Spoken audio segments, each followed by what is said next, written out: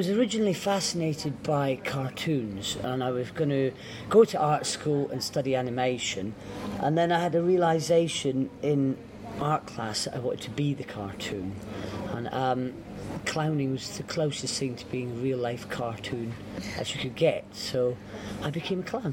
As a child, I loved Laurel and Hardy, and I still do, and it's that kind of humour that makes me laugh.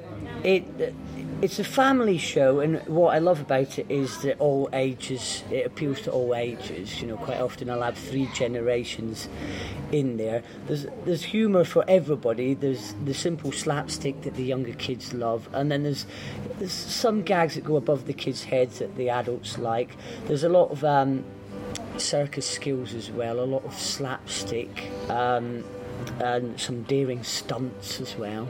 So there's something for everybody. For more information about the Wyvern Theatre Swindon, visit wyverntheatre.org.uk.